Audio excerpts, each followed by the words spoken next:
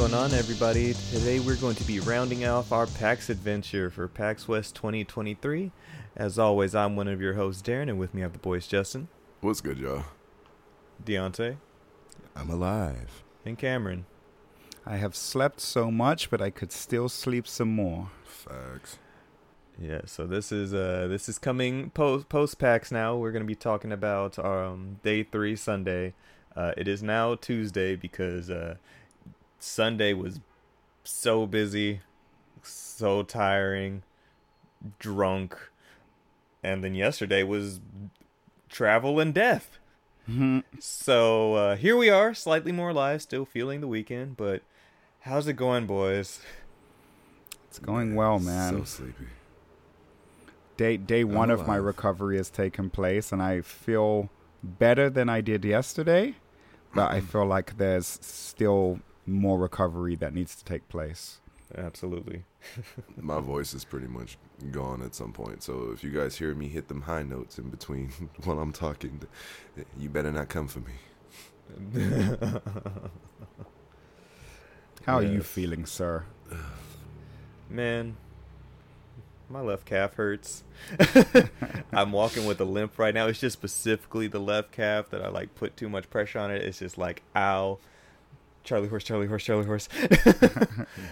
No, and nobody has PAX pox, right? We all managed to escape that. I heard that statement going around, the phrase PAX pox. Yeah. So I just want to make sure that none of us, whatever that is, making sure that we're all in the clear, right? My health in that sense, I'm good. No sniffles, no coughing, no nothing. It's just my body hurts. I mean, my voice is gone, but I don't know if that could be attributed to, just the talking, the alcohol, or the talking. Exactly, the talking, the alcohol, Exactly. the talking, or just pox. I don't know which one, but, yeah.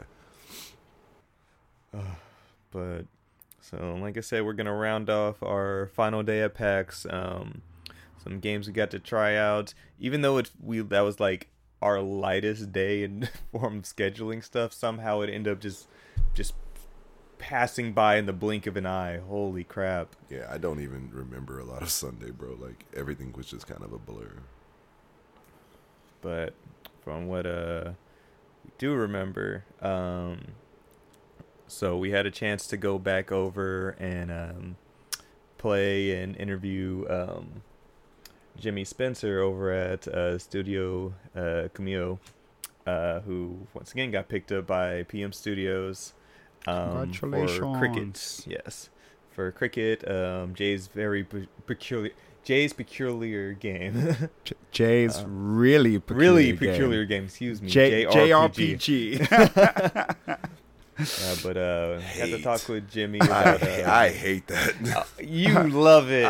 It was purposeful as well, and I love it. I hate that so much. But it was so good talking to Jimmy again. We got a chance to speak with him briefly while Justin was away playing Demio at the time. Me and Cam just had stumbled across his table and tried out his game, liked the art style. Jimmy's a cool dude, good conversations. And so we got to officially interview him on his game. And so the interview will be coming out soon as well, so look forward to that. But overall, it was an expanded demo. How'd you like it, Cam? I really liked it. So they had sort of 3 demos to check out. One was the original one that we checked out at PAX West last year. And then they had a hard mode that was all brand new content. And then also a sort of free play mode where you could go around and check out a lot of the new content without some sort of having to get into some of the story elements. So I checked out the hard mode, and yeah, it's really fun. I got to check out 2 more new characters that I don't believe were there last year. One character in particular was super interesting because she essentially channels her attack power through watermelons, and she has different elemental watermelons. So there's a lightning watermelon, a fire watermelon, and then also a watermelon. I was going to say a watermelon, but no, a watermelon. So she was super cool. But yeah, it's a fun game. I really like that individuality between all of the different characters, and how Absolutely. how as you're even playing as a different character in your party, even the text changes as well. So the text on the HUD that shows like what attacks you're going to use and stuff, that all changes. And Yeah, that the text, dialogues, descriptions, whenever it's on each individual character, all of that text is different based on that character. I was gonna say watermelon sounds like a devil fruit. it does, huh? The watermelon. Mizu Mizu no Mi.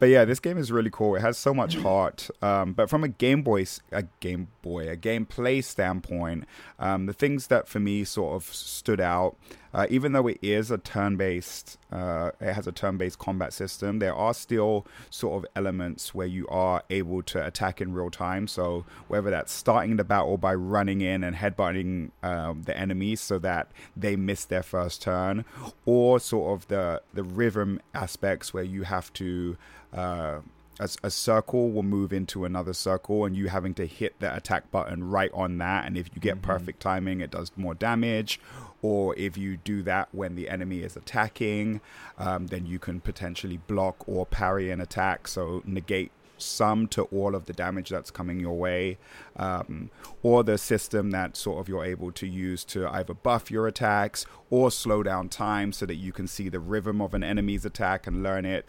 It's just a lot of systems, and when you guys listen to the interview, you'll sort of listen to him how he talks about all of those systems interacting with one another. But really good, man. The sound design is amazing. The gameplay is amazing. The story is amazing. And I don't want to ruin the interview, so I won't get into it. But sort of his inspiration behind this story is also From a really very amazing. personal place. Super personal. It's very personal and it's relatable.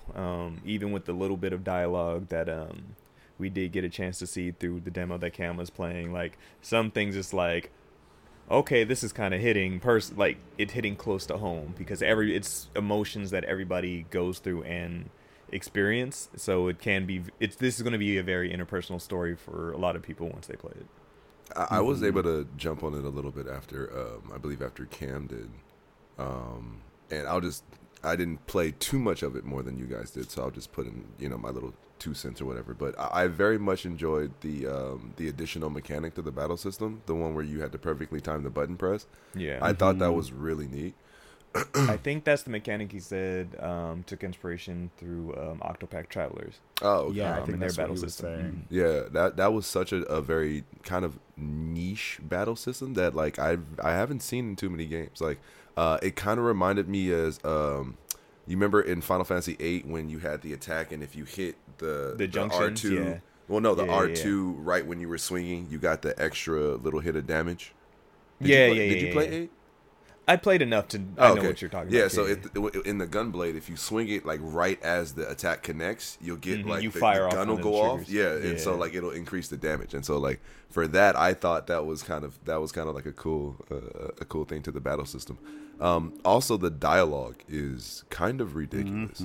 Yeah. The dialogue is kind of fucking ridiculous. Like I even attributed it to Tales, or sorry, Legend of Heroes, Trails in the Sky. Because the dialogue was really just that good. I was very surprised, to be fair. Did the dialogue kind of like lean into humor a little bit, or there was like, definitely a bit of humor. Yeah, It's a lot of emotions. It's a large range. Like it said, Jimmy really put heart into this game. Okay, and just overall, each character is their own individual person. They all have their own thoughts, and these are all kids too. And so you can tell they don't fully understand some things. So like some of them are a little bit more emotionally mature compared to others. So some will pick up on subtle cues from each character. It's like, oh, you're blind to this, or you're not taking their feelings into consideration. And whether it be a mistake or not, it's like hey, this person's hurt by you or whatever. Or even just trying to figure out how somebody feels, like not knowing whether or not somebody feels a certain way, like that entire dynamic, and trying to figure that part out of somebody else's emotional acuity. You know what I mean? The one thing that I was like comparing it to is sort of like those late 80s, like 90s movies where it's like this seemingly very normal group of friends going on this huge adventure, right? And at the end of the day, no matter how huge the adventure is, these kids are still kids, and so they're still experiencing the kind of things that kids go through, like something like an ET or even strange Stand By Me, right? Yeah, or even something like that, exactly.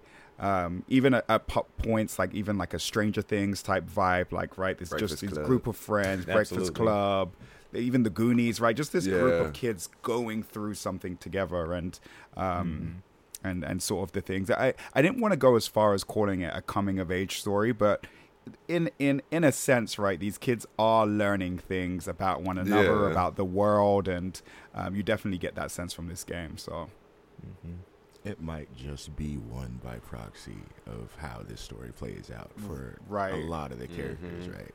Because just from the little bit I've seen, and plus the details you guys have given, it seems almost impossible for you to go through a story with these characters without any of them growing in any way. Absolutely. So, and I feel like, once again, based on what you guys have said, that will be one of the more rewarding parts of playing this. Well, I mean, to be fair, they even showed a little bit of growth even when I was playing.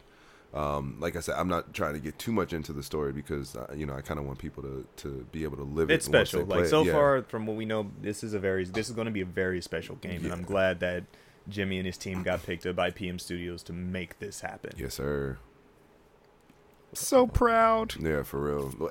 And the so thing cool is, I didn't even. we Oh, sorry. Go ahead. Oh no, I was just gonna say, like, we started telling him, we were here last year, and he's like, yeah, I remember you guys. I'm like, oh, sick. Yes, and that's what I was gonna say is I didn't get to play it last year because I was playing Demio, so I had no idea that you guys even were able to have hands on this game last year. Yeah, Can I say, even though we talked about this before with a couple of other developers, but it is always good to see people so passionate about their game. Bro. Like, his whole heart is here, and you can tell he's excited talking about it every time, every aspect of this, and he lights up seeing other people enjoy what he's built. Right. Yeah. Super proud of him, man. Yeah, super proud of him. Really, really nice. Just really quick, like while we are on the topic of PM Studios, I think PM Studios came out swinging this year. They had a lot. They had some bangers on display, and I know we didn't really get to talk about this last episode, so just to quickly go into it real quick. Girl Genius Adventures in Castle Heterodyne, I believe is how you pronounce that.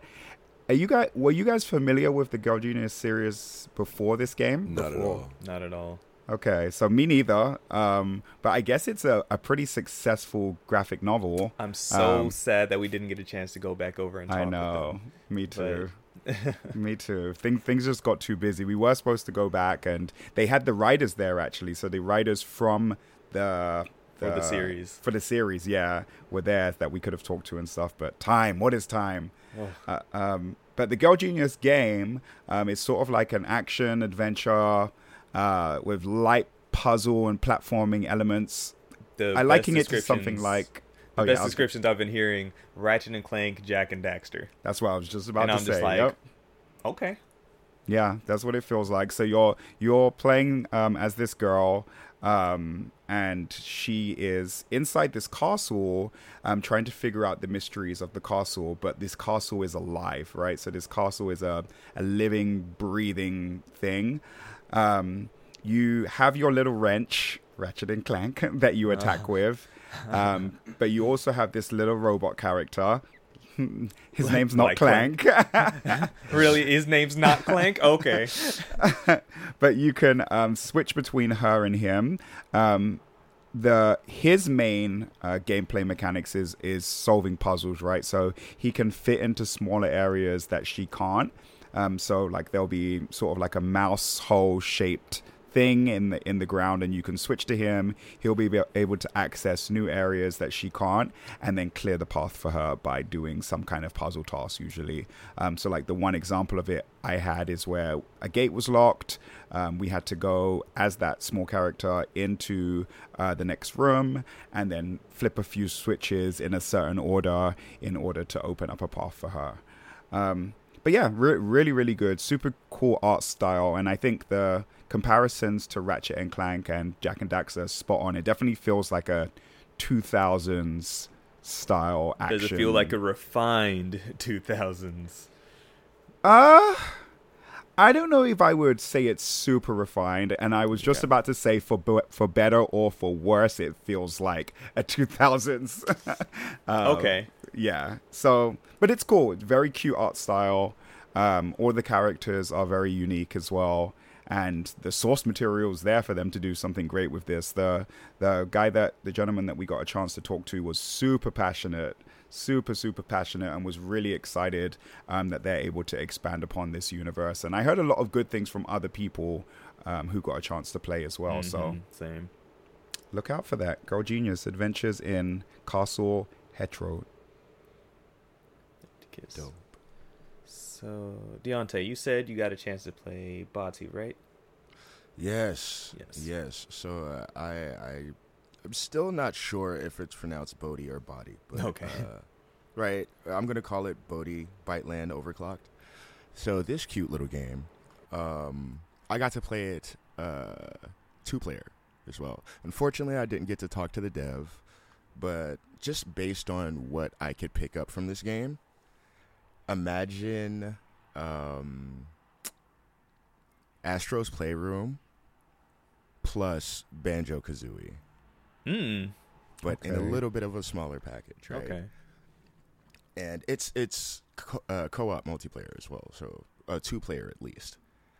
You're this little cute robot who, honestly, he reminds you of Astro. He reminds you of Astro, a little bit of the robot from Fooly Cooly as well. Just his head's a TV with 2 antennas as ears. And you're in this world, and it's like a little bit of a collectathon. You see a bunch of living robots around in the world, but they're not enemies necessarily.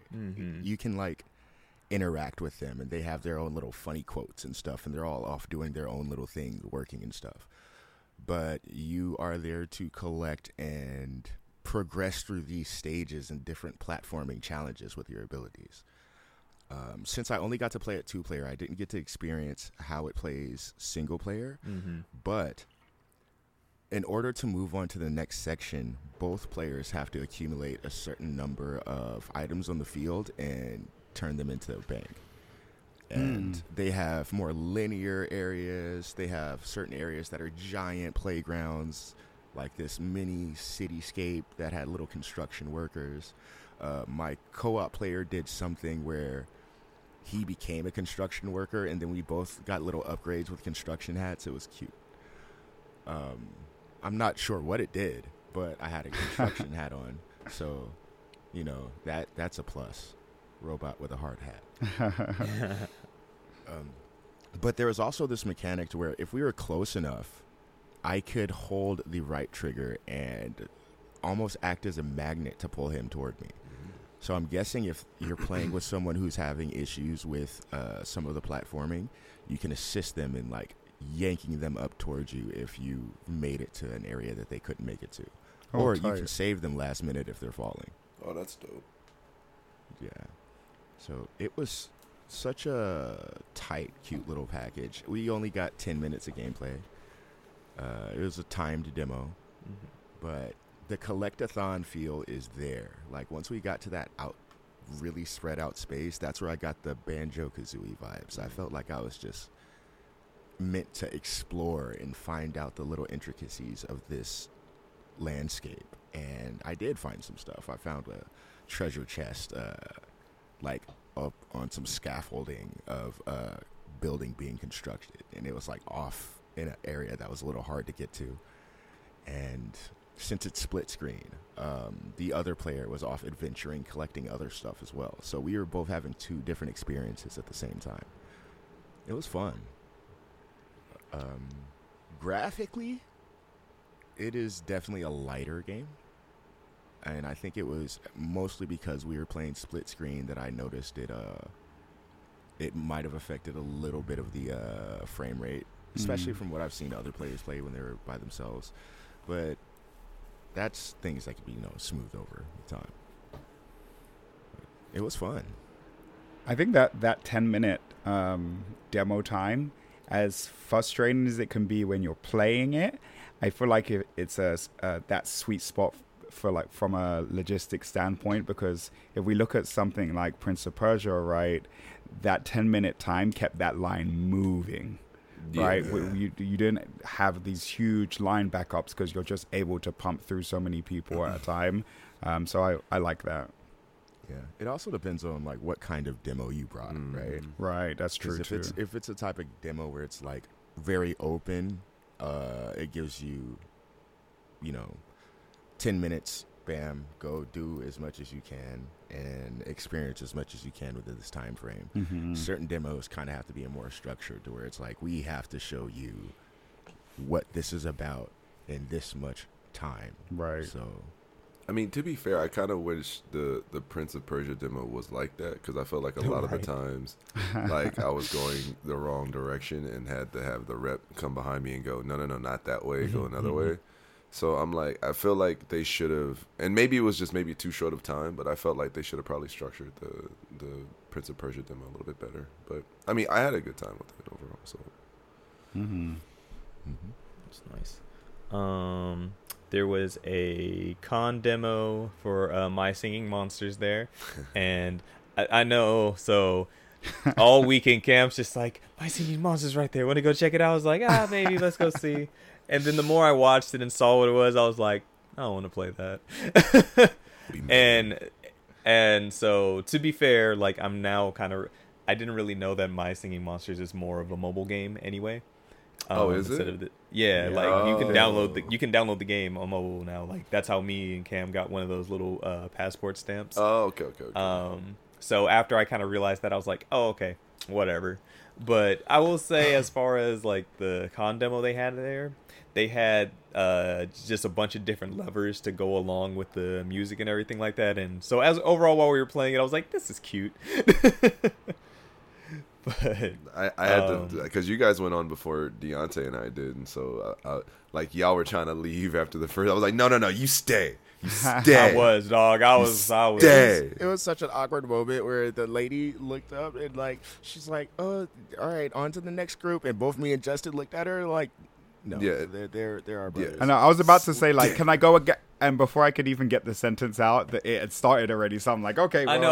I was walking away, and then the song started. I was like, oh, okay, fine. Also, that it was almost like a continuous demo. Like, it was essentially like, it seemed like it was. Yeah, like there was no actual pause between, or there was like only a slight pause between songs before it like jumped to the next song.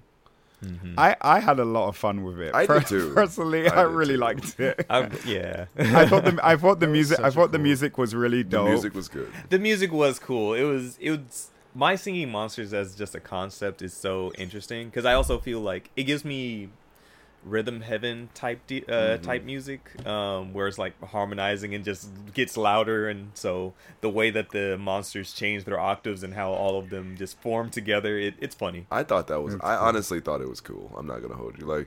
Like even because they weren't actually using words, even though there were some words in the back, but they weren't using words. Right. Everything was like grunts and like like monster sounds. So I'm like, and even when you hit the high note, the high monster sounds, like you would see like they would have to essentially like extend their necks to get the high. I'm like, come on, man, that's mad cute. It was mad for what it was. It was mad cute. The full game is actually like a monster, like almost like a little farming monster raising game. Yeah, it's nothing like what we played. It's nothing like that. Okay. So you have this little island, and you basically collect monsters, and you can do stuff to like form the island, make it your own and stuff, and you're raising these little monsters that sing. Like one monster will basically- put down the drum pattern, the next monster will sort of start the backing vocals, and by the time you have like maybe 7-8 monsters out, it's creating a full song. They're Oh, like the that's- things from Animal Crossing, right, Deontay? Pretty much, yeah. Okay. Pretty much. This That's is like a kind of like Mobile Monster Animal Crossing with a music element, right? Got it. What we got to play was, of course, we love to see it, but we hate to see it. One of those PAX exclusive demos. Right. One of those things where we come away from it playing, having fun, asking the devs, so we're going to see this on Steam, right? And they're like, no, we're sorry. We don't have any plans of putting this, or this is just for PAX. Yeah, Like, it's pretty much just we experienced like this last time with Ska Studios with their multiplayer build of, that's what was it, Salt and Sanctuary? Salt and Sacrifice. Salt and Sacrifice, yeah, you're right. Yeah, that was fucking cool. That was. But also, it was exclusive to PAX, and like, it left a huge impression on us. It did make me want to actually check out this little monster building game, which is why I know it's a monster building game. So I It didn't worked, realize I'd but- seen it before because one of the kids that I work with plays it, and so he showed it to me before, and I didn't realize it was the same game until they made us download it for that stamp, and so I checked it out too. I went in and I was like, oh, I know what this is. But the music is really cool, and I had to sing a song to get one of my stamps. And I told the guy, I'm like, I don't know any of the songs from this game. And so he told me a song to look up. And so I listened to it a few times to try and learn some of the, I don't even want to say words, but sounds. Dog, I don't And- even know when you ran around and did some of this extra shit. Bro, he was having his own adventures, dog. I see. Dude. But yeah, it has really good music. I actually might like mess around on the mobile game for a while because the songs on there are actually really good. And it's like Justin said, it's like not necessarily words, it's like grunts, but it still manages to make this like really cool song. Yeah, agreed. I mean, I probably wouldn't play it like on my own, but like if we got together and played it, I'd have a good time. Listen to Plant Island on Plant YouTube Island. and tell me that it's not just like a banger, bro. That's a kiss. All right, and let's see, what else have we checked out on this Sunday? Oh, we did Also, Umbra Claw, just- which was Umbra, Red yes. Rock. Umbra Claw. Before that, quick plug for our friend Eric Mahanan, for Lucid. Oh Um, yeah. Oh, yeah. So at the Matt Black anywhere, as of recording, it's September 5th. In 2 weeks, there is a Kickstarter going live for this game, Lucid. Cam talked about it the other day, but just throwing it out there, this game is going to be special. For sure, definitely. check out Special that. game by a special dude. Yes. So 2 weeks from now, check it out, Lucid. Okay, plug over. Shouts out to you. Yes, sir. Hey, what a guy though. I will say that. What a guy. Incredible guy. Yeah, what a Incredible guy. guy. But yeah, as Justin was saying, me and him got to check out Umbra Claw. Did I say that right? Umbra Claw. Umbra Claw, yeah, Umbra Claw. Okay. So, super interesting game. So, you start off as a cat who has died. And entered It's just the way how you said it, Dude, no. The funny thing, but the funny thing is like in the intro, that's exactly how they start the game. They Yeah, say, you have died, Yeah. and it's a lot. It goes a lot deeper than that. It's like some things that's just what happens. Some things die, or what no. does it So say? remember, it was like it was saying that the cat had died, but it didn't specify how the cat died. It said the Right. cat he could have gotten lost. He could have just died from natural causes. He could have died from like neglect. Like they give so many examples of how he could have died, but all they say is the cat died. He's died. Yeah, He's died. the cat died. So from the point of dying, you as this cat, you have entered the spirit realm, and you're just essentially a regular cat. Okay, so you're just as you were when you died. The cool part about this game is every time that you die, you have 9 lives because cat tings. Cat tings. But every time you die, you gain a power to help you deal with whatever it was that killed you. Okay. So, for example, the first thing that killed me was these little things with tentacles, right? So when I first died, it gave me a melee attack that I could use to attack. Because prior to that, I had nothing. I could jump. All you could do is dodge, jump and dodge. You could just jump and dodge, right? And so you get that. Now, you may wonder, as a cat, is it possible to even get through the whole game as a cat? Well, we asked this question, and you can. So even it's very difficult. It's difficult, but you can. The first boss that we encountered, if you were to do some perfectly timed dashes through the monster, you would pick up on this energy that when you eventually got enough, you could do this super attack that they called like a stomp or something, and it would be a one-shot kill to the monster. But you had to gain that energy first, right, in order to even pull that off. Upon dying 5 times, you become something that's no longer just a cat. You're now a humanoid cat to where you are standing on 2 feet, and you have a next set of upgrades after that, up to 9. You can, but now that you're no longer a regular cat, you can't just creep into smaller areas. Whereas when we were a cat, we could crawl like a cat, climb up walls like a cat. But when you transform into this humanoid form, you can't do that anymore. Although you're like now overpowered and you have these other attacks, you can't do some of the things that you could do as a cat.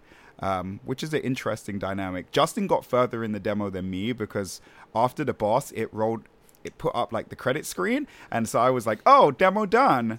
But I guess that was just the prologue, and after a prologue they can drop the title screen. So I went over to Justin and realized he was still playing, and I'm like, oh, okay, it's not done. So I'll let Justin sort of talk about the second part of the demo because so I had to experience the second part of the demo Don't make it sound like a punishment. Well, I know, I had to. Well, because in my mind, when the dev was like, "Oh, you can get through the whole thing as a cat," you know how we are. Like, oh, challenge accepted. Yeah, the challenge accepted. So, unfortunately, like I said, I wound up getting to the second half of the game. But one thing that you should probably take into account is that essentially the cat doesn't have a life bar. It's a one-hit kill. So if you get hit, you die. Whether that's but when you turn into your I guess you can call it your umbral form, your upper your bigger form, then you do get a health bar, and so you are able to take a few more hits. And so I thought that was interesting. But one other thing that they did was when you transform, you also lose your dodge though. And so the dodge you have to acquire from being hit by another enemy, or being killed by another enemy. It's like it's like a tiger dash or tiger something dash. like that you get like later on, right? Mm-hmm, but yeah, I mean, most of the game was pretty much just that. It was trying to essentially get to the second boss area and fight the boss. Yeah, to be fair, there wasn't too much more than that. Like essentially the kind of quirk of the game is, depending on how you die, is depending on what ability you'll receive. So you can essentially go through the whole game getting like separate abilities. Like, so I think the dev actually said that I don't think he was the dev because he said he didn't work on the game. This is just at Inti Creates. Oh, it's just okay. My bad. Yeah. Well, the rep then basically told us that essentially you can go through the game differently every single time, right? Like you can have a certain set of skills that you get from. Is this kind of like I know it's like a 2D platformer. Is it a Metroidvania? Is it just kind of a platformer? I want to say it's more of like just a platformer. Okay. I don't think it's Metroidvania. I didn't pick up on Metroidvania. Yeah. Okay, cool. Yeah, I think it was just, and to be fair, I don't even know if I would even call it like a platformer. Like, I know there are platforms that you can use, but truthfully told, I wouldn't really call it a platformer. It was more kind of like a action game. In which case you're just trying to, I believe the end of it will probably be something along the lines of like, either you gain life or maybe you were just asleep the whole time. Like, who knows? Who knows? Okay, was it like was it just one continuous level or? No. So there was a gate I believe that I had to go in, and then it brought me to another level for the second boss.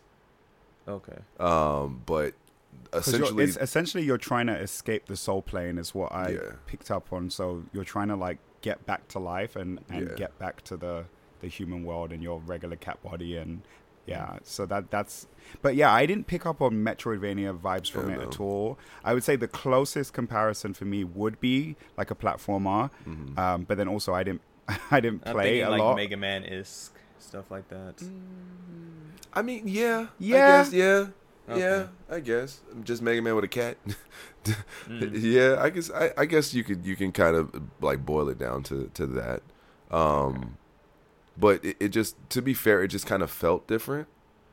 I mean, they call it themselves a 2D side-scrolling action game. Yeah. Okay. So Yeah. like I felt it was more action oriented, like, and not so much platforming. Because, like I said, even though there was platforming in there, like technically you didn't have to use the platforms.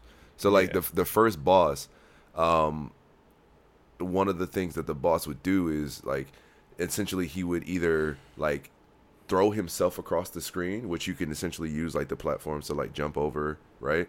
Or he would put down tentacles that kind of filled up the bottom of the screen, right? But you technically didn't have to use the platforms because you had the dodge mechanic. And so and the one thing I will say about the dodge mechanic, you can dodge everything. Everything. Mm-hmm. So projectiles you can dodge and get energy from. The tentacles that they shot across the screen, you can dodge and get energy from. Him throwing himself across the screen, you can dodge and get energy from. So everything in that game is dodgeable, which I thought was kind of cool. You know, at least for that boss, right? At least for that boss, right? Yeah. We didn't get to the cat on the other boss, but to be fair, I honestly assume that most things in this game, if you were trying, because of the fact that there's no other mode of attack, in the cat form, unless like you get hit and die, right? So like, say if you wanted to go to the whole game as a cat and that's what you were trying to do, you essentially, or maybe like a no death run. Like you would essentially have no means of attack other than dodging, and then doing that final attack. So, like, not being able to dodge everything in the game seems kind of counterintuitive. So yeah. Art style is beautiful. Reminded me kind of a stained glass window. Yeah. So that kind of like multicolored effect to it. But yeah, really beautiful art style and just a interesting concept. Super interesting concept. So yeah, that was Umbra Claw. Shout out Inti Creates, another fucking publisher that just seems to be picking up one banger after another, man. Right. Because there were a bunch of games around there that looked really, really good. I know we only tried Umbra Claw, but they had Gal Guardians there. They had didn't they have like a Castlevania-esque Bloodstained. Bloodstained, that's what it was. Yeah. Mm-hmm. Very good. Both of those games, very good. Thoroughly enjoyed them. Shout out them. Right. Let's see. Later on in the day, over at Eastbird, I finally had a chance to get hands on Demon School. I know. Have all of you played Demon School now?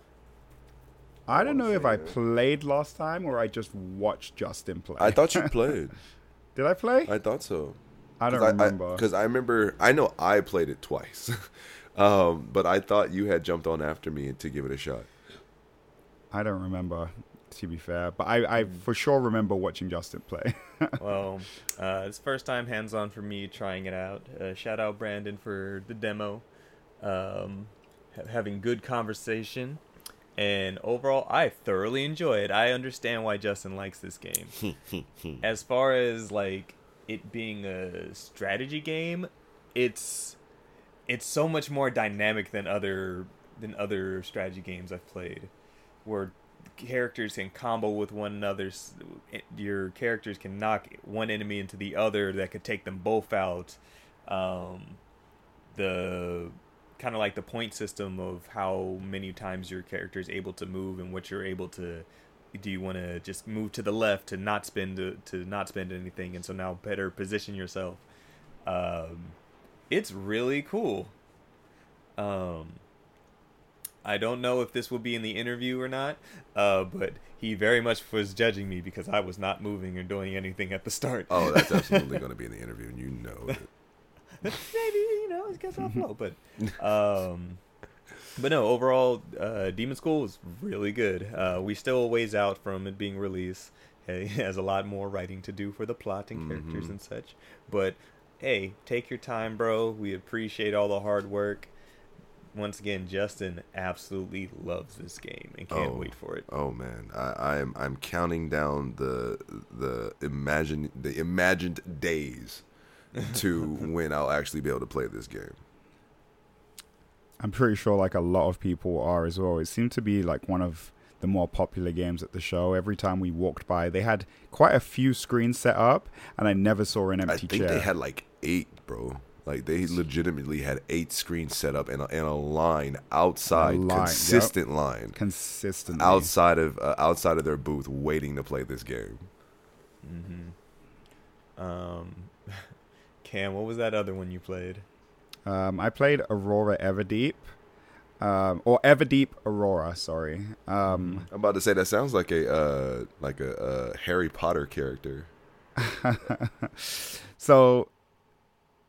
The best I can say about this game, and for what I was able to grasp, is it feels like a 2D adventure game in sort of an 8-bit with an 8-bit art style, where you are, instead of moving and traversing left to right, you are drilling underground in order to progress. It looked a lot like Motherlode. You remember that? No. It was a old game on Miniclip or on one of those older Flash websites, but it also came out on consoles back early PS4, Xbox One days. Okay. Base concept: you're drilling down to the ground, and then you're collecting different elements to upgrade and go further down into the earth. All that. Yep. Yeah. And that's essentially what it was, yeah. Motherlode. But this looks like it has more of a plot than what Motherlode is, so... Yeah, so you're essentially like a kitten, trying to find its mom. And so, yeah, you're saw these cats? Right. I know, like right? Cats and crabs with weapons. That's what PAX was, pretty much. Right. I think for me, so... The demo was just really, like, it was a weirdly paced demo. You start off from what I can gather is the beginning of the game, because you don't even have a drill at the beginning, right? And then you obtain the drill before you start heading down. You do hit parts that you can't drill through, like you were talking about the other game. So I'm guessing you upgrade the drill. But then also you have to keep your drill charged as well. So you can't just keep drilling on and on. You have to either look for a shorter path, like a path of least resistance where there's not as many blocks to get through, or figure out how you can get to a charging station for your drill, charge it up, and then keep going. But the demo just sort of ended in a really weird spot as well, where I don't feel like I was able to get a true grasp of what it was. A true grasp of what the game was, yeah. And so it felt like you weren't, to be fair, and I know this is, I didn't play it, but it felt like you didn't go anywhere. Yeah, again, that's why I was saying it didn't, like, I drilled down, I was able to get to another area, I was able to talk to some people, I moved into a different area by drilling to the right, and then before long it like just felt like it was over. And so yeah, I would have liked to either play a longer demo or a demo that maybe was took place in maybe the middle of the game, and that maybe allowed me to just get a better grasp on what the game was. But this one just didn't do it for me. I'll give it another try, but just this demo didn't really do it for me. Mm-hmm. Let's see, Deontay, you play anything else Sunday? Yeah, I got to check out a couple of games actually when I was with Justin. So I checked out Rose and Locket, which was that. Oh yeah, that shit looked I like the trippy. art style of that one a lot. Yo, the arts. I am 100% in love with that. So what I can gather from the story, or at least the setting of the game, is that was at Phoenix Games, right? Yeah. No. Yeah. You're playing a character, Rose, who is traveling to the underworld to save the soul of her daughter. That's all I know about the game. The art style blew my mind. It's super cool. It reminds me of some other games in some aspects, but I feel like it deserves its own little lane. The platforming is... I want to say the game... I don't want to say it doesn't feel smooth, because your character moves at the speed that it feels necessary for the game and the action, right? Mm-hmm. And it kind of adds to the difficulty, because this game isn't fucking easy. And it's not the platforming, it's just the way the enemies come at you, and you have to defend yourself with firearms, right? So you have 2 guns, one gun that you start the game off with, which is just basically a standard revolver, right? I'm sorry, what was the name of the game again? The game is Rose and Locket. So yeah, you have 2 guns. One that you start the game off with, which is basically a standard revolver, and it has a specific range, and its firing rate is, that of a revolver. Later on, you get another weapon, which is a rifle, and this is not only a more powerful shot that takes a little longer to load in between shots, but this is also used for traversal. So there are certain gears that you'll see that are right out of reach for the character, or they could be within reach sometimes. Sometimes they're in a wall, but your shots can move through the art, and these bullets are meant to turn the gears to shift the level to allow you to progress more. So it might be lifting down a draw gate, or raising a cage, or creating platforms for you, or something like that, maybe building the bridge. But it's that gun specifically is used as a traversal mechanic, but it can also be used as a weapon. Yeah, this game looks sick. The art is cool. So the first area, you get to see the character. There's a lot of purple. The platforms are blacked out so you can tell where they are. But it does have this dark motif. Mm-hmm. Once you transfer it into the next area, the art shifts to where it's nothing but black with the white silhouette of your character and the white silhouette of anything you can interact with. That's sick. And it'll do this to you a few times. And it'll play with a different grouping of colors. My favorite part was right when I was going into the dungeon area or the castle to collect this bounty on this soul. There's the screen splits. The bottom portion is black with red platforms and the red silhouette of your character. The upper portion shows the entrance of the castle. I'm looking at it thinking I'm reaching, once I reach to the end where the platform is, I just jump up and, am on the fucking road to that platform. No. I saw myself jump up into, the screen ends on that bottom part. And it confused me for a second because my character disappeared. I saw a cage with a chain. I jumped on it, activated. It rose me out of screen. And then on that upper screen, my character came in full color as a larger model. And then I hopped off and ran into the building. And that shit was so cool to me. That sounds like, yeah. That blew my mind just right there. The game was hard. Don't get me wrong. I found myself dying a couple of times. And almost to the point where it was a little embarrassing. It was mind-blowing how stylish this game is. That's the one thing I could say about this game is it's stylish as hell. And I want to find out more about the story because, like I said, it's about... So from its Steam page, Rose, a retired outlaw, wanders the spirit realm of the underworld.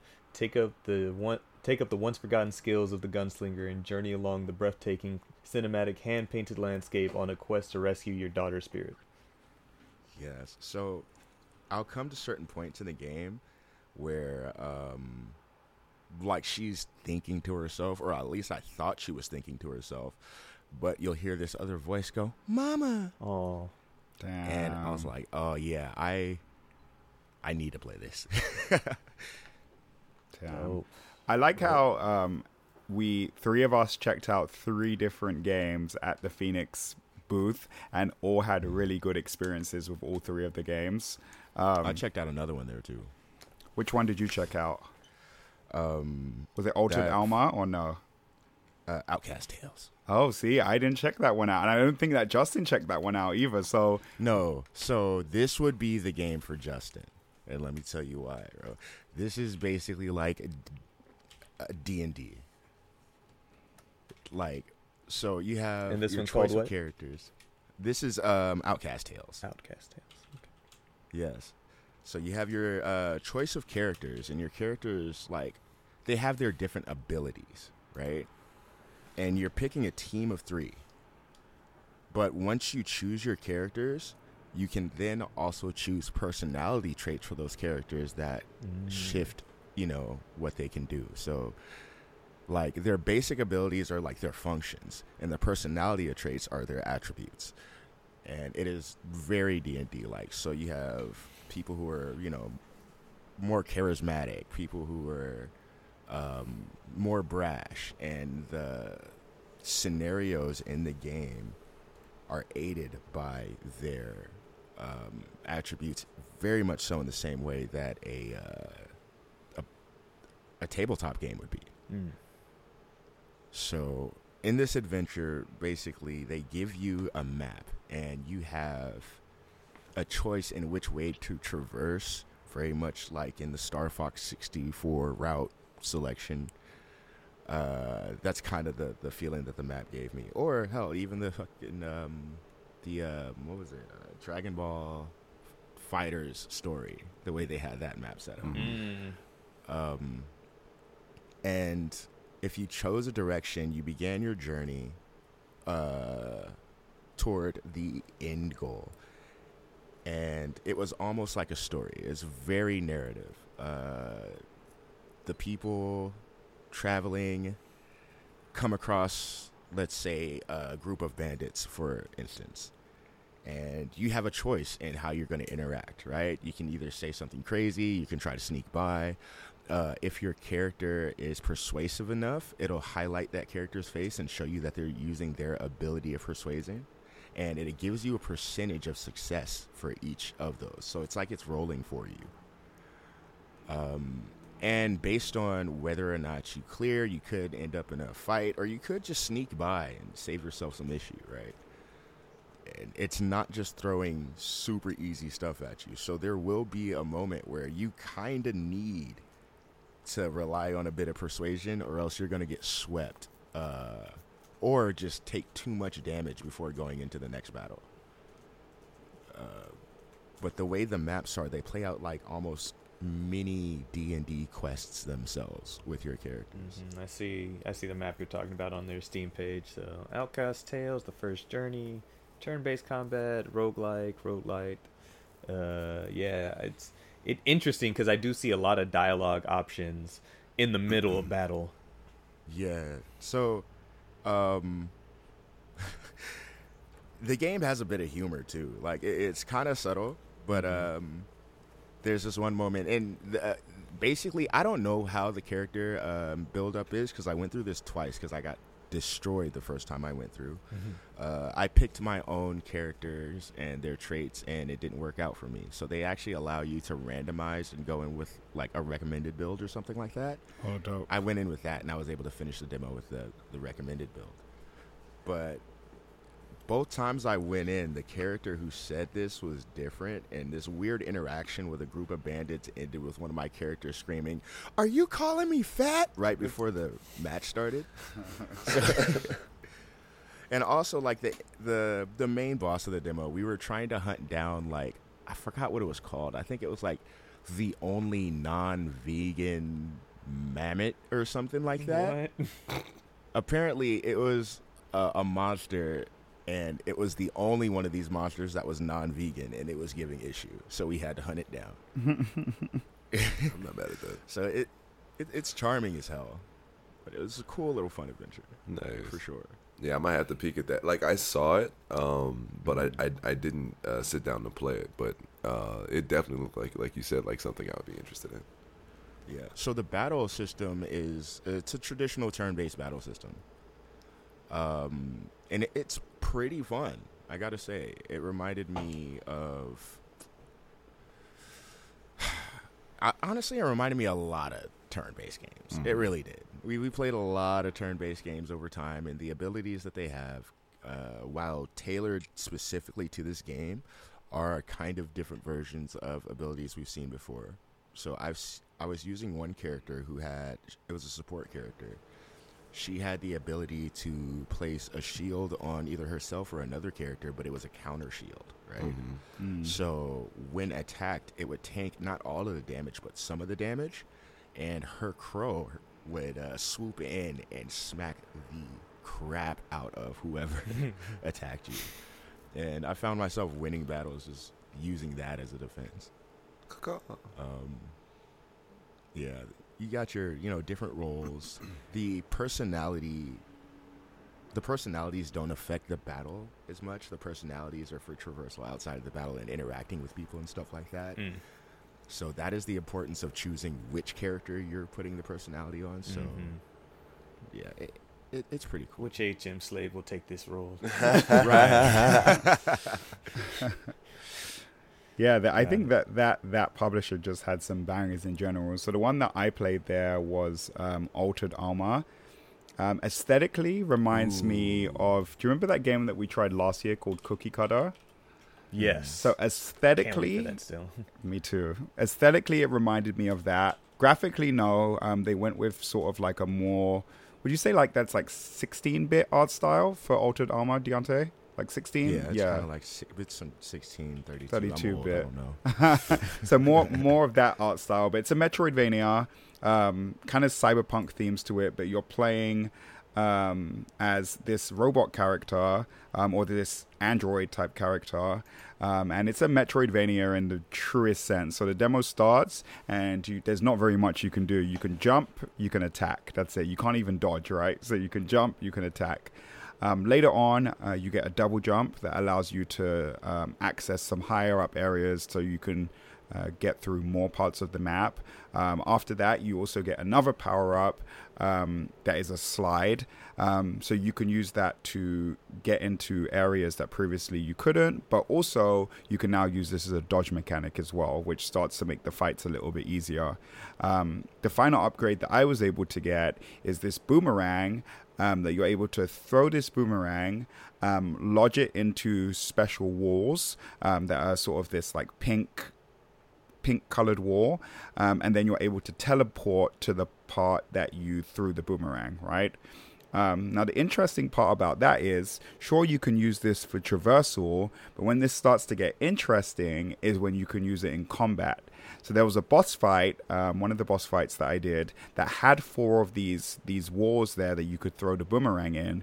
Now, what I was able to do is throw my boomerang at the start of the fight, start fighting, use my regular dodge. Bearing in mind, the boomerang is still lodged into the wall, and if I need to have a last-minute escape because I'm about to get hit and the dodge isn't going to be enough for me, I can teleport to my boomerang, end up behind the boss, and then I'm able to get a little bit of space between me and the boss. Yeah, it was really sick. Really, really sick. But yeah, like I said, cyberpunk aesthetic. The game is set in a place that they call Neo Barcelona, which I'm guessing is sort of like a future version of Barcelona. But yeah, the developers are from Spain, aren't they? They are. I would guess so from where it was set, but I'm not positive on that. I think one of the reps at the booth told me that, because like he was pointing out all the different games and the countries that the developers came from. Like they have a pretty diverse.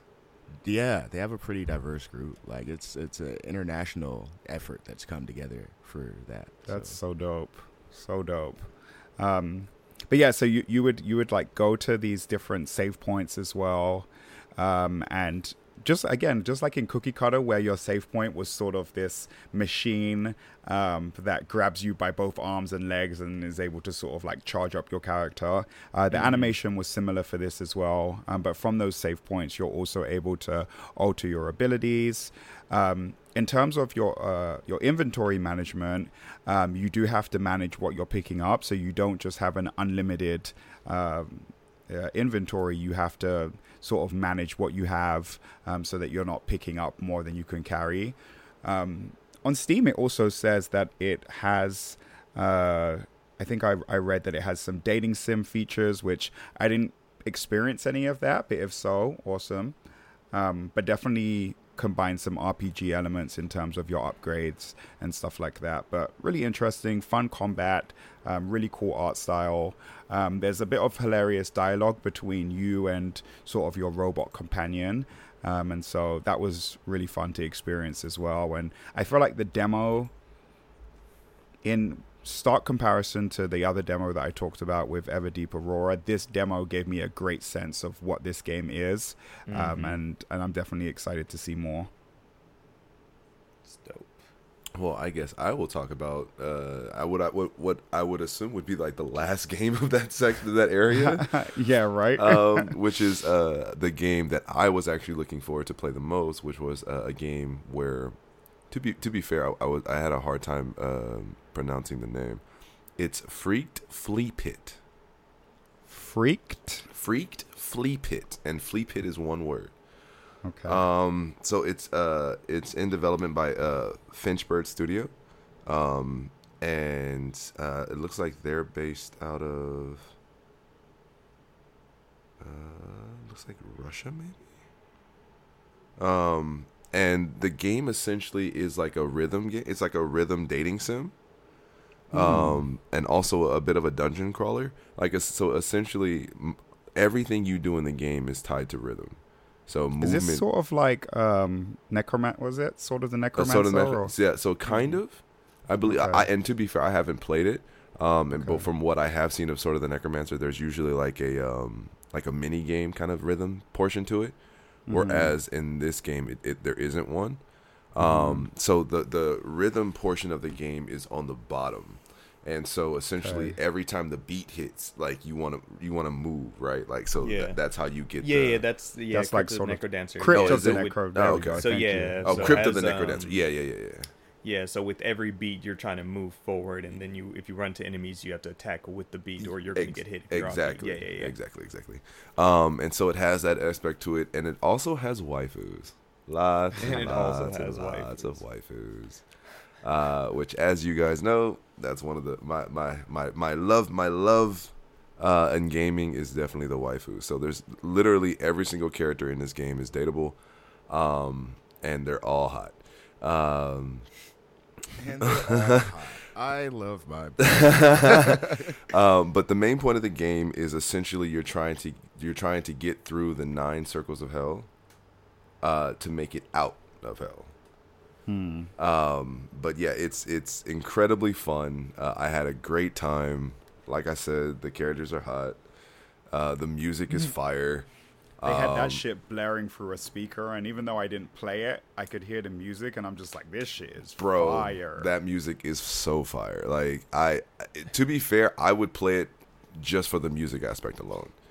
Justin, if by chance you have it in front of you, could you share with the class how to spell this waifu game? Because what? Freaked. So Freaked, Flea Pit, FLEAPIT. Got it. Interesting. For the class. But yeah, it's so overall, like I was able to fight 2 of the bosses. And it's cool because, like, essentially, depending on how fast the rhythm is, like, you can either attack slower, you can attack faster, you can essentially jump. Like when you're fighting enemies, you can essentially jump panels to try to like match it to the beat, to try to get like that really good hit in. and even when the monsters or the bosses get stunned, you essentially can just keep attacking to the beat. So if they're just sitting there, you can just like don't, and like you're just hitting them every single time. It's so good, man. So that was definitely a game I'm really excited for, and I'm really excited to play it in the future. Nice. And I think this publisher is Critical Reflex, because a couple of these games you guys are listing, I'm like, these all. No, this. Oh, you said. Well, yeah, it the says publisher French, on the last. The publisher on the last Studio. few, I think that's the dev, but the publisher I think is okay. Critical Reflex, and same with the last one was also Critical Reflex. So I wonder where Phoenix Games comes in. That's what I'm wondering as well. That was the one. That was the table where like you saw the like big muscular Toho waifus. It was a couple. That was I think the Tokyo Indie Show table over there. Yes, that was Phoenix. Yeah, that was Phoenix. Yeah. But that's also where we played all of these games. So yeah, like, that's what I'm saying. That's where all the games were. Yeah, they were like because that's why I'm just looking at them. I'm like, specifically, I made like because remember when I was setting it up with Cam, I told him it was like Phoenix Studios was the. Mm-hmm. But they had two sides, so I'm wondering if that's both sides maybe. was them, right? Because maybe. the side that we didn't play on had the sign that said Tokyo Gate, whatever. Yeah. Oh. And then we walked around to the other side, and that's where we were playing our games. Yeah. So I don't know. Regardless, you guys. Regardless. had good times. Yeah, regardless, it was a great time. Yeah. Oh, you know what? I think actually the Phoenix is probably the PR team. Like not the publisher. Like how before we had like I'm trying to think like You what might big be booths right. we went to before where we Yeah. we didn't get signed up by the I know what you publisher. mean. Yeah, you get what I'm saying? Yeah. Mhm. So that's what I'm guessing it probably was. But yeah, those games 4 out of 4 were bangers. Nice. Indeed. Also, I wish I could. Both Justin and I just got a couple of seconds on another game there that was like this city builder. Damn, so we I played wish I had everything more there. time with that. Dude, I honestly sat down to get ready to play it, opened it up, and immediately got back up. Like I'm sorry, not like just No, you know, to be fair, that you sat down after somebody who had already had progress in the demo, right? Well, no, they restarted it for me. Did they restart Yeah, it for they you? restarted it for me, but Because I know I sat down after you, and I was completely lost. bro, the dude even said when he sat me down, he was like, "Good luck." Like no. From what I hear, I wish I remember the name of that game because I hear they told me that was the standout hit at their booth at Gamescom in Germany. Oh wow. Was that city builder game? Yeah. Oh no way. And the idea behind it was like they're like futuristic sky landscapes. So almost like the Jetsons, where everything is elevated on these poles, platforms in the sky. So not only were you building things up, you were also building things downward and outward. So the concept of it was amazing. I genuinely wish I remembered the name or even gotten more time with that, but it's unfortunate. It seemed fun. Like I myself am not into city building games. I tried that back in the day with SimCity, and I think I tried a few more moving forward, and I eventually make all the roads a loop and cause crashes. But You know what? Yeah. You know what's hella funny that I'm just realizing is I went to our email to look at the Phoenix email that we got, and I don't think that we played any of the games that we signed up for, because none of those games that we played are on the email. We were supposed to play a game called Parry Nightmare. Remember Parry Nightmare? Yeah. We didn't play that. Everything was right on the other Dude, side. I think of where we you were guys on the other side. Yeah, I'm just realizing did that. you guys pull a me? Wait, at no, but last year's dude, PAX but West? that's no way, because I literally went up to him and was like, "Hey, I have an appointment," and they were like, I don't think. Justin, I think they just said, yeah. Me? Yeah. Because I remember that's the exact same thing we were just talking about I this hate in the this. episode before PAX. I went up to the wrong game because it was on the other side, and I said I had an appointment, and they're all like, all right. And just "Bro, let me skip a whole line.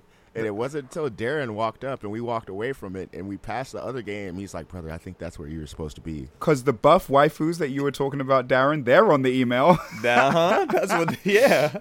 So you found a game with waifus anyway. I think Justin might have been happier with these ones. To be fair, like, I think you're right. Like, Damn, that's hella funny. no, but so the funny thing was, no, because it's crazy. Like on a long tapestry dude, with a long table. It's crazy because I literally was going there for the waifu game. So ended up playing a waifu game and being like, oh right yeah, this makes sense. This makes It sense. might have been critical reflex. It was probably Yeah, critical critical reflex if I had to take a guess. That's That so helps funny. me. That'll help me find the name of the city builder easier, actually. Dog, I Wow. literally spoke to, I guess, whoever the developer was at the game, and he was, and when I told him I had an appointment, he was just like, yeah. I was like, oh my god. Wow, that's All funny. right, well, damn, that sucks. Well, Oh my gosh, Glad it to was have you. critical reflex. It was?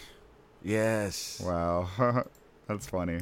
Well, complex city or complex sky. There it is. That's a lot. Okay. yeah, So, that was yeah. a lot. Yeah. Complex Sky? Mm-hmm. Okay, cool. Yeah, that game actually seemed like conceptually it was fun. Bed to kiss. That's All right, really funny. Let's see. Anything else on the show floor for you guys? Because I think the only last thing to really talk about on my end is Mahario. Yeah, I was going to say the big N. I was gonna say, I got to play more Tekken. Yeah. I always love playing Tekken. Darren beat me. Best Best two best out of of three. three. Oh, so you guys got to stay on for a little while longer this time? Yeah.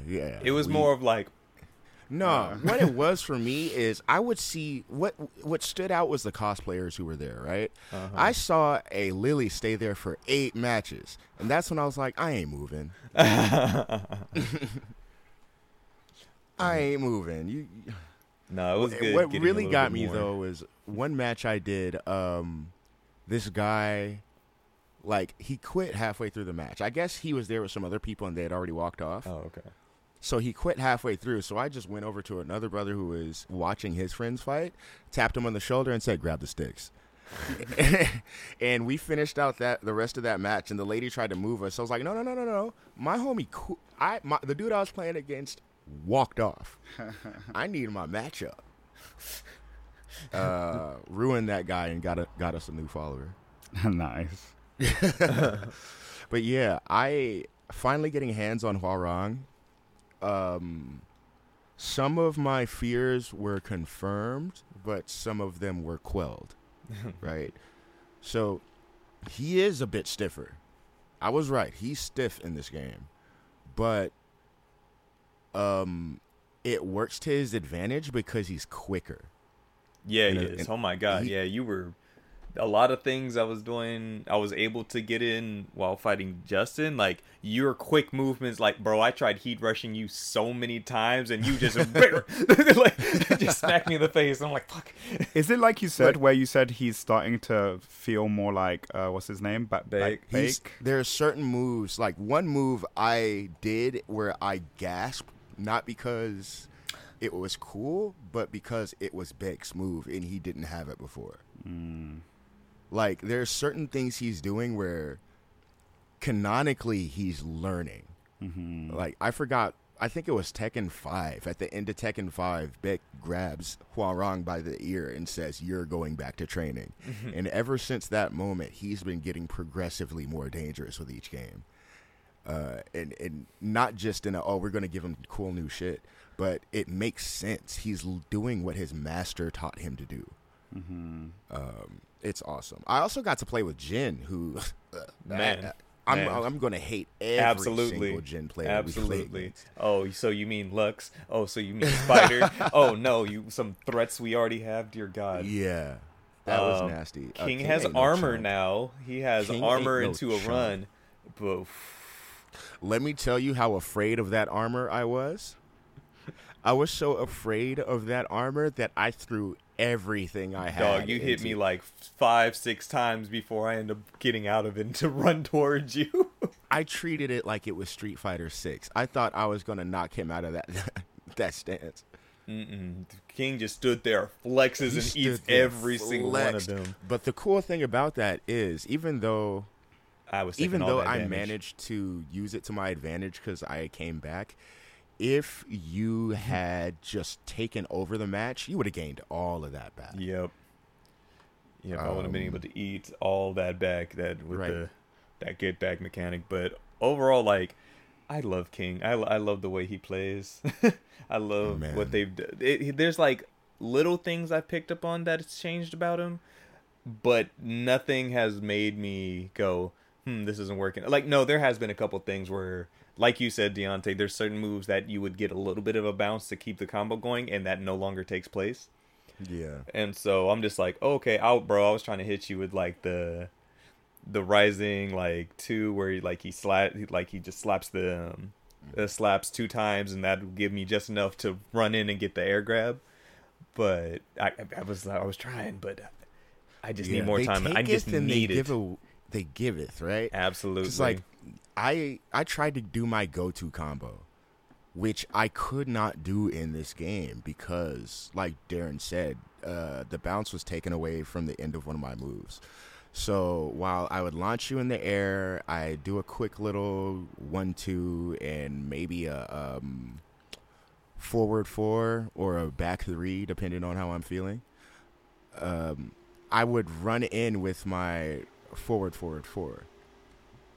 And that would be that front kick. But you had gotten just enough bounce after landing for me to hit that. In this game, I whiff that. and unless I'm catching you on a quick wake up, I'm going to whiff it. So just fucking around and messing with the buttons and stuff, I found another combo. This brand new combo. Bro, you hit me with that run in. I was like, hey, yo, that's new. The fuck is that? Ow. Ow. It's like I can hit my regular setup with my launch and my 1-2, but the kicks were changed up a little bit. I was going for a completely different move, which was like a secondary go-to. That move has been replaced. And something amazing happened where I swooped Darren back up into the air and kicked him a few times and launched him across the screen, and I was like, yo. Y'all are in trouble. I can't wait for this game, bro. Me either. I cannot wait. That lit the fire under me, and I came away from that like I don't think I want to play 7. Dog, when we after our 2-1 as I'm walking away, I was like, I do not want to play 7 no more, dog. The one thing I will say about this build, and I'm pretty sure it's just specifically this demo build, the frame rate and the character selection screen was disgusting. It was so bad. It was disgusting. It was so bad. Ass. The one me and Justin hopped on, I was like, oh, it feels never mind. Like once we got into he was the like, fight, you were saying. But the character fight select screen itself, the fight in game. But also, amazing. fuck both of you. I didn't lose. I didn't win an entire round that entire time we were playing Tekken. To be fair, the only time I lost was against Darren. I got to see that. Meow. Yeah, everybody else, but it was pretty much neck and neck though. It was. Oh, absolutely. Like was when I was fighting Justin, there were some matches where I let him beat me because I was like, I want to stay on more. I'm just like, you could have died, but just go Justin's face. I won't say I necessarily let anybody beat me, but I danced around using Balrog. Like I just used other people. So use it as fuel, brother. I used Brian. There's a fight where I used, like I said, I used Jin. I think I used Jack. Oh, I didn't use Jack at all, yeah. But I was just like goofing off pretty much with some fights. And then I made sure always to turn to the person and apologize right before I picked Hwarang. Because you aren't going to touch me. Just be like, oh, okay, we're having fun. No, I'm going to have fun. Yeah, I'm sorry. This was a live action Smurf. No. That reminds me of, there was This one time at the arcade, I told Justin, hey, Third Strike's open on the other side. He's like, is there someone playing already? I'm like, yeah, someone sat down. So Justin goes over there. As soon as he sits down, the guy says, I just want to let you know, this is my first time playing for Third Strike ever. And Justin and Justin's like, oh, I'm sorry. Before he even starts playing, the guy's like, no, it's okay. And Justin's like, no, I'm sorry. It's really not Bro, okay. You have no idea what's about to happen to you right now. I was profusely apologizing because the guy, like, I felt, dude, I this is gonna sound horrible, but when he left the cabinet, his eyes were dead. Like there was nothing left. Like I felt bad. Why'd you destroy that young boy's soul? Why'd you do that? Bro, there was no way for me to know that the person on the other side of this cabinet was a first timer. There was no way. On that note, I want to say I do think it's a good thing that Tekken has that easy combo system that they have. Mm-hmm. Yeah. Because I was Cam was beating my ass with that. I was playing against a couple people, and they were like brand new Tekken players. Yeah. But I found myself not having to hold back because, you know, when you're at a certain level and you have to, like, not immediately nerf mangle yourself. the person, or even if you do immediately mangle the person, it comes to a level where it's not fun. Yeah. This kept it fun for me, right? Because someone legitimately juggled me off of this. That's what I was saying. And when I was fighting like, Cam, I was like, he was playing as Jin. He was playing, I think he played as Leroy at one point, but I'm flipping through the air. He's picking me up off the ground. I'm like, God damn. Right? Hey, Cam, when all this take place? And then after Justin had talked about it, I was like, that's why he was beating my ass. So that mode was just like pre-selected? No, so you hit L1 and yeah, you can L1 turn it off. activates it. Oh. So it's like you can having... activate it on the fly, too, so you can turn it on and off, like, right there in gameplay. It's like modern and classic mode, but in-game you can turn it on. If you could turn on modern and classic mode, or if you could switch between the two on the fly, that's what this is. Got it. So imagine how dangerous that is for somebody who learns how to properly mix the two. Oh, yeah, that's rude. That actually sounds kind of rude. To be fair, I was able to get my vengeance on both Darren and Deontay. Yeah, so they had Street Fighter 6 in the arcades, and I'm just sitting here. First off, he already beats the hell out of me when I'm using a controller where I'm comfortable.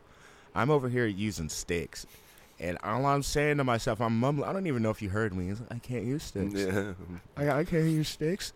So he just demolishes me, and I didn't even do a second round. I just got up, and the dude, I don't know how well he did, who came in next. He's like, I play with sticks. And he sat down. Oh, no, I beat his ass. What character, what character does he play as? Not the Jamie dude. You and the Jamie dude had some really me and the good Jamie sets. dude. Wait, no, we were going. No, that was the Jamie. Oh, it was? He was Oh, he yeah. was Bro, nasty. we were going head to head. I was So he big was man. He was nasty. ready. I think he was analyzing you whooping me. Yeah. So he already kind of knew what to expect coming in. No, those were good fights, though. Justin's bitch ass. So he calls me. So this is when we're in the tabletop area, Deontay. I'm in line waiting to get some. Justin calls me. Upstairs now. There's an arcade. Oh, I'm like, okay, all right, cool. I get out of line because I hadn't really moved yet and hit up Deontay. I was like, hey, upstairs, arcade. I go in, see him on the sticks for Street Fighter 6. I sit down. He beats my ass twice. I look around the rest of the arcade. I was like, okay, and I just left. I went back downstairs. No, hold on. He calls me as I'm almost done doing what I'm doing. And he's like, where'd you go? Oh, I went back to the thing that you interrupted so I can get my ass beat. And he was like, oh, I'm sorry. But I was just like, yeah. I was like, I deal with this at home. I don't need to deal with this here. I was doing something, sir. Bye. Click. You missed the part where he tried to shake your hand afterwards and you slapped his hand away. I did. I said, no GGs. No GGs for you. He said, no I already GGs. knew what the rundown was. Like, I showed up, the 6 was open. I saw Justin sit down for 6, and I was all like, let's get this over with. Exactly. That's all. I see these rhythm games over here. Let me get my bruises and then go have some actual fun.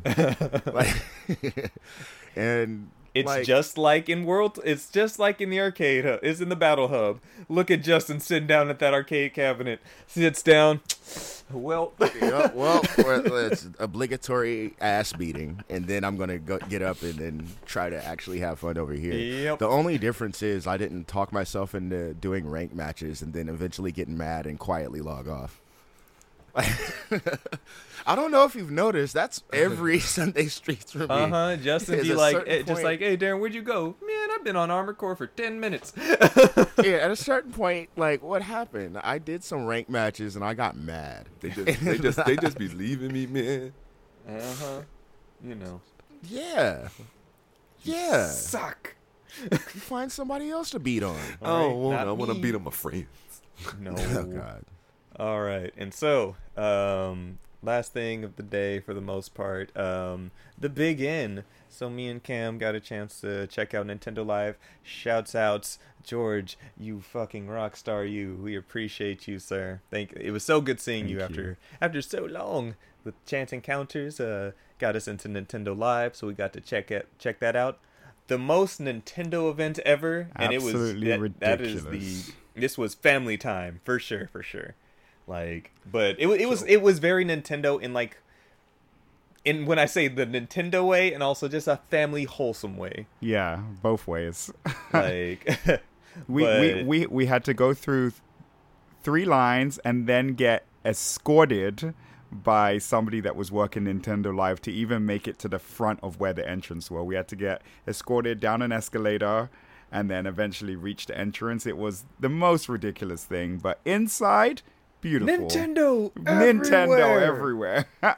Yeah, they had. It sounds beautiful. It was, bro. It was like once we got inside, because it was the entrance of when we came last year. Like that area was how you got in. But it was just the most rigmarole ass way to get there. But overall, though, no, they had displays for everything. There's Smash Brothers sets up. You see the Minato from Xenoblade. You see Bayonetta's weapons. You see the Master Sword. You see the giant sandbag. Entire like the Pokemon. There was like a spread of like the Pokemon timeline. You saw the full Smash Ultimate poster. They had Animal Crossing set up. Link was over there. They had switches set up so everybody could play Switch on these like little beanbag chairs. So they had like a row of switches set up that you could just play. The Super Mario Wonder display was just massive. Everything. It was nice to see. It was nice to be there. A good energy, but also lines for days, dude. That I was people not were waiting in 90 minutes to take a picture. I'm sorry. Not I. They have the Kirby set up too. You walk through Kirby's mouth, and then once you get through Kirby's mouth, there's more Kirby. So that was cool as well. Yes, but thankfully we got to talk to the right people and was able to play Super Mario Wonder. Cameron, that game's going to be fun. It's very fun. It's very fun. It's ridiculous. I like the art style shift. It's like, I knew that the art style was a little bit different, but like once you kind of really get the chance to see it, the like little squishy little Mario, I'm like, it's adorable. So we're playing this together, right? Hell yes, yeah. Absolutely. Yeah. The new powers we got to be the Elephant Mario, which as you walk through water, you're able to shoot the water out to defeat enemies, and also water plants that will give you coins and stuff like that. Oh my gosh, I saw the video of poor Yoshi carrying Elephant Peach. Oh, he looked like he was struggling so hard. Yeah, it's funny because the animations change depending on what form you're in. So if you are the elephant trying to get through the pipes, you see they first get stuck and then crawl their way through, which doesn't happen if you're just in regular, like in your regular form. They do the thing now. I think at one point we had gone through the pipe, but then we had to grab our hats. Oh yeah. Yeah. There's also like a drill power now. We're able to drill underground, or this one Into stage we were under. It was like one of the an underground stage. where there's crystals everywhere, and so you can either jump into the crystals or ground pound or just use the drill to get underneath all of it to get different items and all that. The Wonder Seeds mechanic is weird and trippy. It changes depending on the level. Mm-hmm. A lot of the ones that we played, it was like a mad rush to get to the end before essentially like the level caught up to us, especially like the last one. So we luckily, I think I had the drill mechanic, but we had to keep drilling underground before the stage came down on us, right? And then eventually you get to the bottom and you have to get the seed, and once you get the seed it sort of ends that mode and you go back to the regular mode. But it added a different element to it. Also, the camera follows whoever is player 1 as well. So if you're player 1, you have to make sure not to. Yeah, you have to make sure not to leave someone behind. And then also there's this new badge system that they put in the game. So there's a bunch of different badges that you can unlock that kind of just change up gameplay as a whole. So like essentially when we were first playing, like if you jump and you hold the jump button, they were able to use their caps as like parachutes, so like little hang gliders to kind of stay in the air longer. Or there was this other floating high jump, so when you jump you're able to kind of do Luigi's Flutter, but it's with whatever character. Or if you hold down before you jump, you'll do a super jump, like little things Luigi like finally taught everybody else how to do the move, right? But no, like it's so different for a Mario game to be adding just little intricate things like that. Also, a couple of the characters, I can't remember which ones they were. You might remember, Darren, but if you play as them, it's like playing the game on easy mode. So it was Yoshi's and Nabbits are pretty much changing up the game. That's right. Mm-hmm. So, but also they lose some features. So like they can't, I believe they can't die or something like that. Yeah. But they can't get some of the They can't get the abilities either. So it's do you want to play the game with all the abilities included, or do you want easy mode for the most part? So it's super cool that they had that option as well. We got to play for around 15 minutes. But I think those 15 minutes were enough for us to be like, yeah, this is fun. Mm-hmm. There was one point where we had hit one of the special vines that takes you to another upper level, just to run through real quick. Or on some of the platforms, underground levels, you see the line of bricks and then you can go above them and just completely skip areas. They had done all that. I was just like, this good Mario goodness. But no, it's overall Super Mario Wonder, another Nintendo banger for sure. Another banger for Nintendo, for real. It's crazy how there were so many lines for everything else. And granted, even though we were able to bypass and just get a chance to try the demo, it seemed like the Wonder line was shorter than everything else. Yeah. I feel that's because everybody probably played that right away. Also, they had quite a lot of stations up, and if the demo was like 15 minutes, again, it's sort of in that sweet spot where it's not too long, so you're able to keep the line moving. But yeah, those photo op lines were insane. But they were cool though. And also, next time we know, because Justin and I in our adventure trying to get in there, we figured out if we probably did that, I don't know, an hour earlier, we would have been good. Possibly, yeah. Because I know David ended up getting in the next day as well. Yep, I saw that. Hey, it's all good. But overall, my main goal there was Mario. Yeah, my main goal was to play Mario, and yay. We know iPlatform. Yes, you do. You're gonna really like the real question is, do we let me be player 1 or nah? Because that playing catch up is gonna be nasty. Yeah, nah. There was a way to switch up the camera as well. I forget how he said, but because I asked, is it just player 1? And he said yes, but then no. So whoever has the crown it will be considered player 1. So pretty much whoever. So at the end of the stage, whoever gets the pull first, they're the one who takes the crown. Okay. Also, neither one of you are allowed to be leader. neither you, Deontay, or Darren, because I just feel like that's just going to give y'all a reason to be toxic. So no, not at all, not at all. And Darren's laughing right now because he knows I'm right. It won't be intentional because I promise you, when me and Cameron were playing, I was in no shape or form trying to do that. I was just kind of just going through it. That's because you were trying the game out. When you have an opportunity to be toxic for like no reason whatsoever, but you think it's hilarious. Yup, that part. That part. Yahoo! It's me. Yeah. Oh, you can't triple jump? This man, do you see how nice this man tried to make himself? So I'm not going to do that. I didn't do it to him. Not essentially. Maybe later on. That's entirely impossible. I won't even try to lie about it. Thank you. At least you're honest. I was pulling gold in the ninja speed runs on Mario Maker, so... The thing is, though, if they leave you, you die, right? Like, because every time you would do that, and you have to float, like a ghost, and you have back to float. I was about to say, you don't die, or they have to do the bubble mechanic, right? You're a ghost now. You're a ghost. You're a little ghost, and so if you don't catch it, so you have about 8 to 9 seconds. But if you don't, then you just yeah. But then you off screen. Yeah, you two are toxic. Yeah, you two are going to be toxic. See, so I wonder how that's going to be in with 4 people to manage it rather than just 2. Oh, it's chaotic. Okay, so yeah, I know the exact situation and how I'd be toxic and why. Let them die so we can pass this part. We can bring them back later. This is true. See, horrible. Horrible. You're struggling. I'm going. I want to play you, Durin. Of course. I mean, to be fair,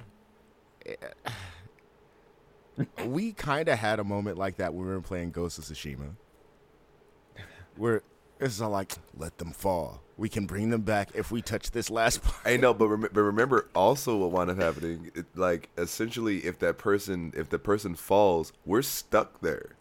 Yeah, that's what ended up happening. And we all had to jump off. We found out we needed them at the gate. Everyone has to make it. We didn't have that revive cleared until the next point. Right. You're right. Everyone had to make it. What a special time for that raid. What a special time. Right, that was so good. And we're like, okay, we're almost done. Oh, this is the first part. Dude, the fact that we thought we were almost done. Oh, no. Jesus. I feel like 4 players are eating again between this, Sonic Superstars, right. Grand Blue Fantasy Relink. Foam Stars is 4, right? Foam Stars, yep. Oh, yeah, Foam Stars. Foam Stars is extremely 4 powerful capybaras. That looks amazing, by the way. Oh, bro, it's so colorful and whimsical. I love it. I can't wait for that one. It's amazing. My Singing Monsters was also 4. That's true. That's cute. Fucking turn this cute. 4 levers. Right. 4 levers. And then, yeah, but that was a final day of PAX. Anything else, gentlemen? I feel like it's customary. We do this when we recognize the passing of people. Steve Harwell from Smash Mouth, our lead singer of Smash Mouth, passed away while we were over at PAX of liver failure. Yes, he was battling with alcoholism and other things, other just general sicknesses. So we lost our all-star. Beat me to it. But, that's a part, that song alone, whether you recognize it from Shrek or whether you're a nerd like me and know it came from Mystery Men, that's all a big part of our heart. So hats off to him and blessings and condolences to his family. Only shooting stars, man. I'm very happy to at least say that I have had a chance to see Smash Mouth at least once live. Oh, nice. Shout out Kinda Funny for making that happen. That was wild. But yeah. But overall, gentlemen, just as a closing statements, good shit. Yeah, fuck good yeah, shit. You guys. Congratulations to another successful PAX West. Holy shit, am I tired? But every time we go out to things like this, especially as a group, fucking good job, team. Good motherfucking job. So, like, meeting new people, meeting people we've met before, and just, like, solidifying the relationship that we have with them. Like, just the overall atmosphere of PAX has always, like, since we've been going there, you know, has been phenomenal. So Yes. Agreed.